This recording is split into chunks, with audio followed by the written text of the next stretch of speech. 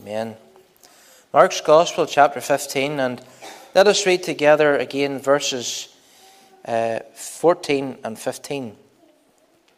And there we read, Then Pilate said unto them, that is the multitude, Why, what evil hath he done? And they cried out the more exceedingly, Crucify him. And so Pilate, willing to content the people, released Barabbas unto them, and delivered Jesus, when he had scourged him, to be crucified. J.C. Ryle, the Bishop of Liverpool, he said of these words, It is part of the gospel history which should always be read with peculiar reverence. And certainly we took the time there to read those verses again. Particularly, it was verse 15 I want to be thinking upon with you tonight, where it says, And so Pilate, willing to content the people. What did he do? Well, it says there, he released Barabbas unto them and delivered Jesus, when he had scourged him, to be crucified. Now, Pilate, as we know, he was the Roman governor of Judea at that time. And the chief priests had come to him seeking for Christ to be crucified. Of course, the Jews had not the power or the authority to do so. Hence, they brought him to the Savior. And Pilate questioned the Lord Jesus Christ. If you look to the earlier verses of chapter 15, Pilate asked him in verse 2, Art thou the king of the Jews? And he answered, saying unto him, Thou sayest it. Then we see the reaction of the chief priests, how they came and they accused the Savior, telling many lies, which of course none of us should do, especially those who profess to be religious. But here these men were accusing him and bringing lies against him. What was Christ's reaction to these chief priests? But he answered nothing. These were the same individuals that had come to the Savior and throughout his earthly ministry. And what did they do? They brought false accusations against him. They tried to trip him up with complex questions. Of course, the Lord knew what they were going to ask, and the Lord was able to answer them, but he didn't answer them on this occasion. And what an awful thought that is. These men who thought they were right with God, and they had come to the Messiah, although they didn't acknowledge him as the Messiah, and Christ never spoke to them again.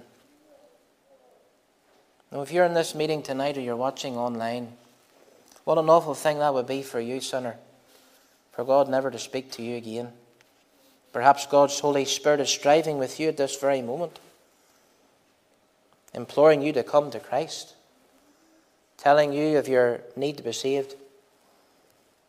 How many people have been striven with by the Holy Spirit, and they've rejected, and opportunity passes by, and God never speaks again to that sinner.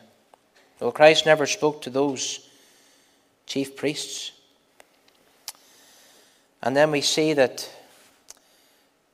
in verse 4, And Pilate asked him again, saying, Answerest thou nothing? Behold how many things they witness against thee. But Jesus yet answered nothing, so that Pilate marveled. You know, in Matthew 21, verse 15, the chief priests, they questioned the Saviour's authority. Matthew 21, verse 23, again, they had brought false charges, and they had brought people in to tell lies, false witnesses, before the Saviour, to put him to death. And then in Matthew 26, verse 59, the parallel of this portion here in Mark 15, then came the multitude. And what were the multitude there for? They were there to ask for Pilate to release a prisoner unto them, as was the custom of the day. But I just want to think with you for a few moments tonight, particularly from Mark 15, verse 15, of Christ delivered to be crucified. Christ delivered to be crucified, because that is at the very heart of the gospel. It is that redemptive work of our Saviour to atone for the sins of his people, to justify us before God, as we mentioned this morning. And as we think about Christ being delivered to be crucified, I want us to think firstly tonight about Pilate's third question to the multitude.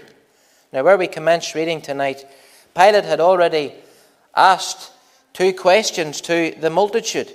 Verse 14, there we see this third question. He asks him, "Why, what evil hath he done?" And they cried out the more exceedingly, "Crucify him." You see, whenever the multitude had come to Pilate, the Roman governor, they came to ask for the release of the prisoner, as was the custom at that time of the year, at the Passover celebration. Verse 9 records the first question that Pilate asked the multitude. He asked, "Will ye that I release unto you the King of the Jews?" And then if you look at verse number 10, says of Pilate, "For he knew that the chief priests had delivered him for envy." Again, these men were thinking they were doing the work of God. And they brought the Lord Jesus to Pilate to be crucified. It's a sad thing for individuals to do such a thing and to go to such great lengths to betray and to go against the Saviour.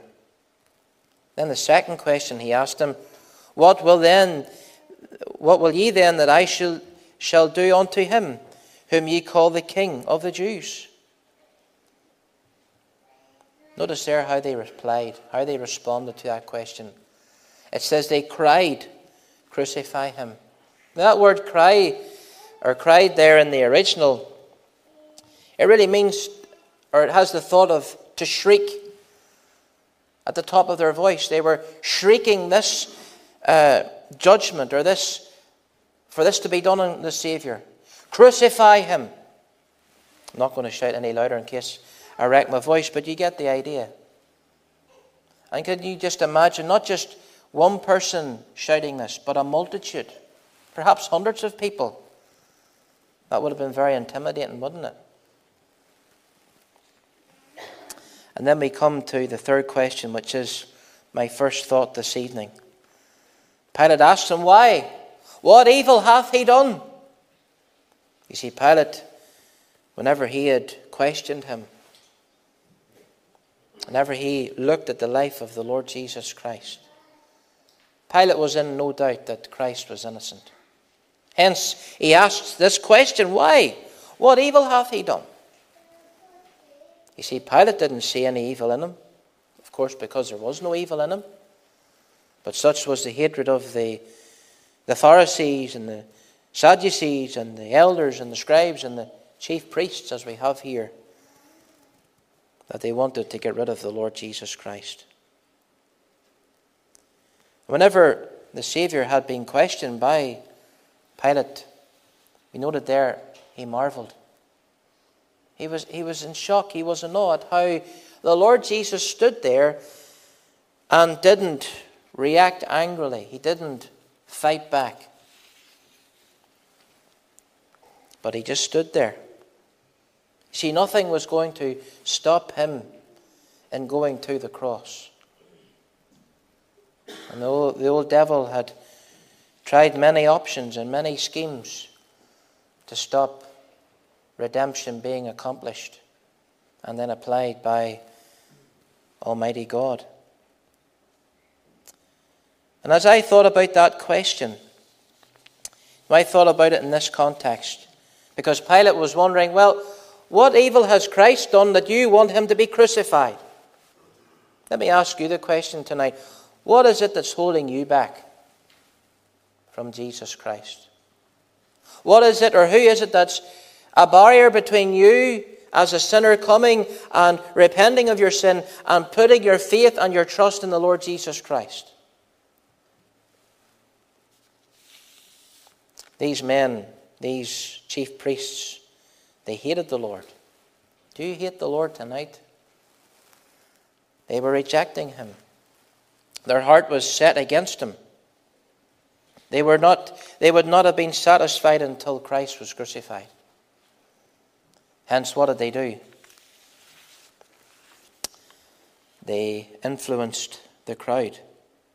They whipped up the crowd, or helped to whip up the crowd, to cry out for Christ to be crucified. What an awful indictment. We know that in heated situations, you want to try and calm the situation. But these men were only inflaming it more and more, so that Pilate would succumb to the cries of this shrieking multitude, and that their will would be done. And yet here were sinners whom Christ came to die for. Christ came to die for sinners. Doesn't matter their background, doesn't matter what sin they committed. Yet these men, if they had repented and cried out unto the Lord, just as the dying thief, they could have been pardoned too. But yet they were set fast in that course of rejecting him. And even the words of that question, that third question Pilate posed to the multitude, why? What evil hath he done? Notice there, they didn't give him an answer. They didn't say, oh, because he's done this, or he's done that. No, they just cried, crucify him. Not only do we see there the question to the multitude, but notice there as well, secondly, Pilate's obedience to the multitude. Verse 15 tells us, and Pilate, willing to content the people, released Barabbas unto them and delivered Jesus when he had scourged him to be crucified. And it was those words there that Pilate, he was willing to content the people, that really stood out to me as I read that. He had acknowledged that Christ was not guilty. He asked the multitude, why, what evil hath he done? And yet here we read of his response. What was his response? He gave in. I titled my message tonight, The Man Who Sided with the Multitude. And that's what Pilate did. He took the side of the enemies of Christ. The Saviour of the world who stood before him. If he had trusted in him and rested in him and believed on him, Pilate would have been saved. But what did he do? No. He was willing to content the people. Now I can understand for Pilate being there and this multitude of people shrieking at the top of their voice, demanding for their need to be met, their need for Christ to be crucified. I can understand that would have been very intimidating. You just picture yourself in that scene. But who were they shrieking onto? A man with authority. A man who had Roman soldiers under his command. He didn't send his soldiers in to quiet the crowd. He didn't seek to calm the tensions of the crowd, no. But he was willing to content the people. And there, by doing that, he had rejected the Saviour. And that just demonstrates for us folks tonight the power that a multitude can have and the influence a multitude can have for the wrong reasons. You know, we see people on the march today marching for climate change and all this nonsense. people marching for equal rights. And what it really is the promotion of sin. And why are these people being listened to? Why are people afraid of these movements? It's because they're shouting. It is because they are in our face. And it's sickening that they're promoting and they're marching for lies and wickedness and sin. And you and I as believers, we need to stand against it. We need to speak up because they are shouting far too loud today. And they're not to be obeyed. We're not to be giving in to sin. We're not to be acknowledging things which are against God's word and God's creative order. But Pilate here, he was willing to content the people, and thereby, what did he do? He released Barabbas. Barabbas wasn't just simply a political insurrectionist. He was a murderer.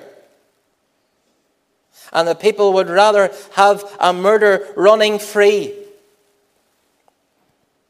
than to have the Saviour released from Pilate's captivity at that time. We could say much more about that in our own context, but we won't. But Pilate, he released Barabbas rather than the Saviour. And that word willing there, it means to be disposed of or to be minded. So his mind was made up. He was going to release Barabbas. Why? Well, I'm sure probably just to get the crowd to quieten up. He was sick of hearing them screaming at the top of their voices, "Crucify him." And so he was willing rather to satisfy their cries, to keep them quiet. And what a deafening noise that must have been. I'm sure it was that loud it would have pierced or run right even through you, screaming for Christ to be crucified. But notice as well, not only would it have demonstrated the power and the influence of the crowd upon Pilate, but it also demonstrated his weakness and his instability as a political leader. Because by the fact that he was willing to obey this screaming multitude, it demonstrated that he was a wavering and an undecided man. You know, his wife had come to him beforehand. What does she say to him? "Have nothing to do with this just man. For I have suffered many things in a dream because of him." There Pilate had been given the right advice. Have nothing to do with him. Don't condemn him. Don't have him crucified. But of course, his wife wasn't screaming that at him, was she? But the multitude were screaming, "Crucify him." And so he listened to the advice. He listened to the cries of the people. Be careful who you allow to influence you, especially young people. Good to see you in church tonight.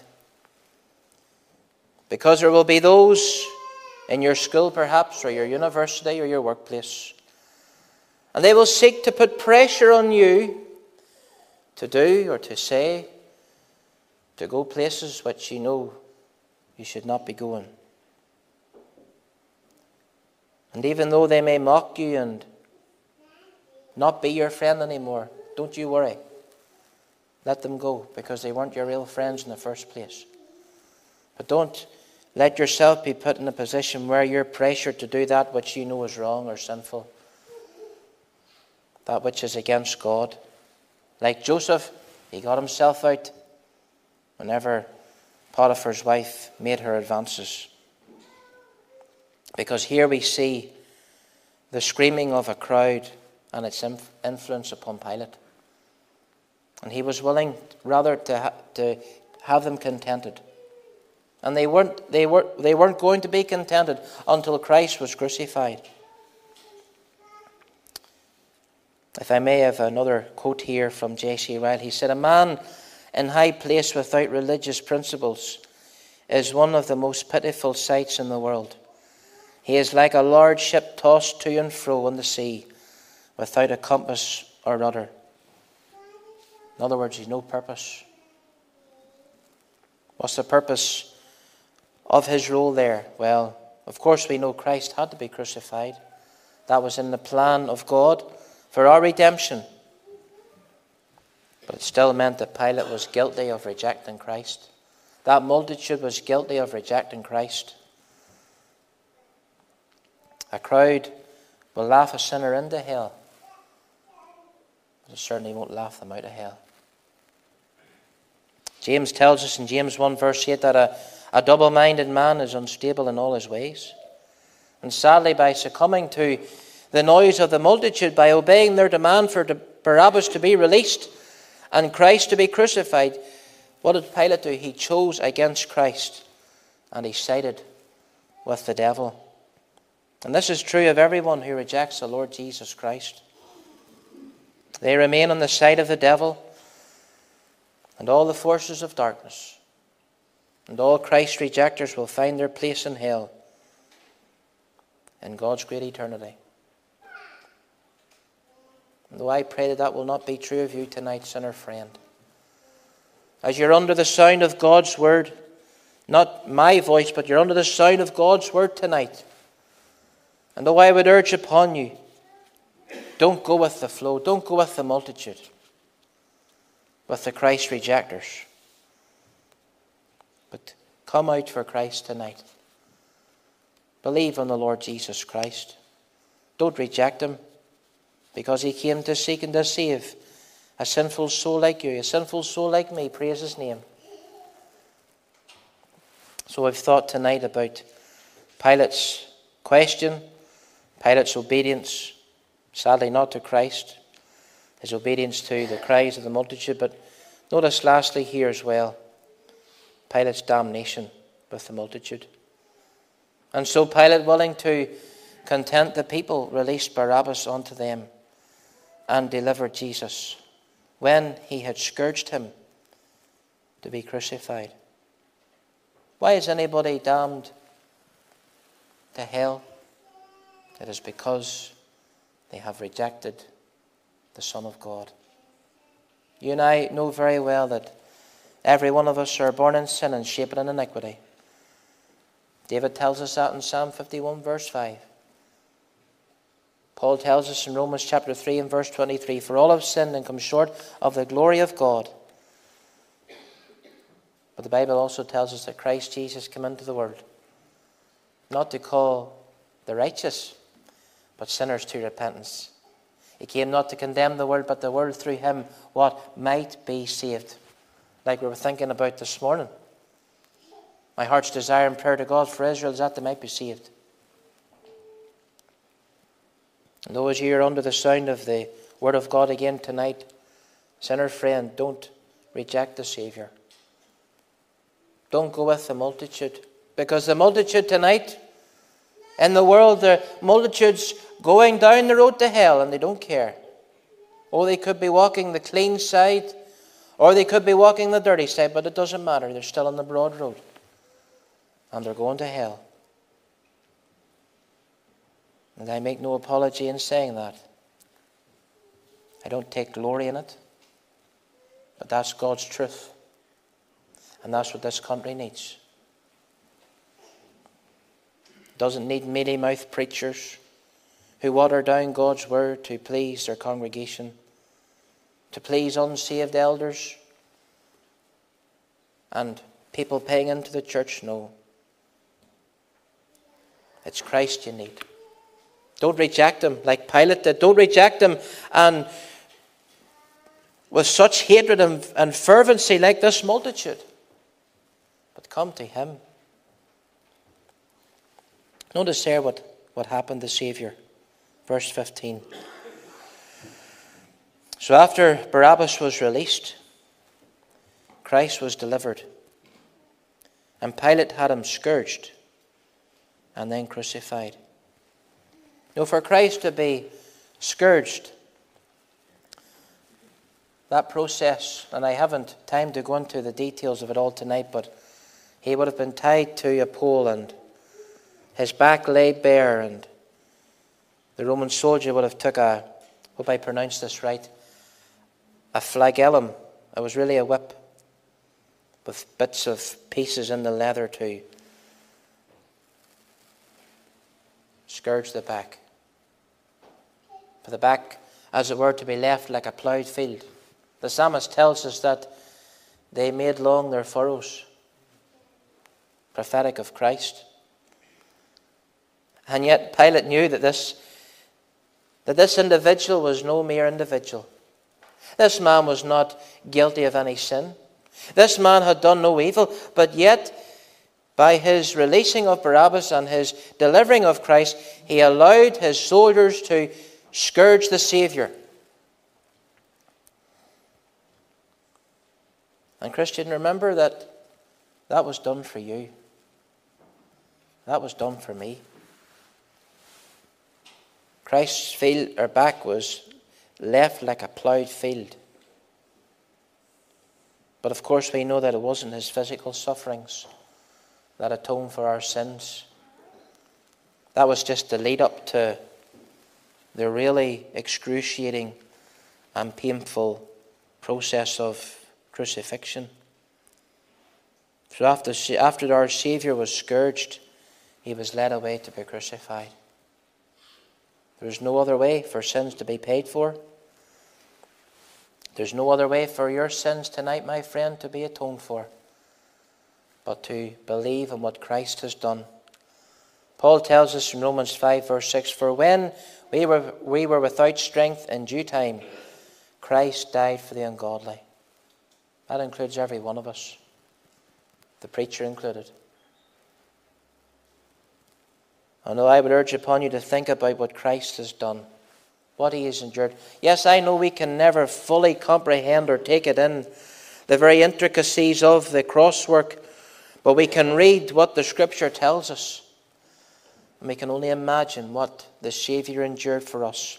Of course, in those 3 hours of darkness, no mere mortal can enter into what the Saviour went through, suffering the wrath of Almighty God. His wrath for my sins and your sins. And yet Christ was willing, and he did bear all of our sins upon his body upon the tree, so that not one of our sins would be accounted or had to be paid for by us if we're trusting and resting in him. Thank God, Christian, tonight that your sins and my sins are covered by the blood. Thank God that Christ was delivered for our transgressions. He was bruised for our iniquities. The chastisement of his peace, or of our peace, was upon him, and with his stripes we are healed.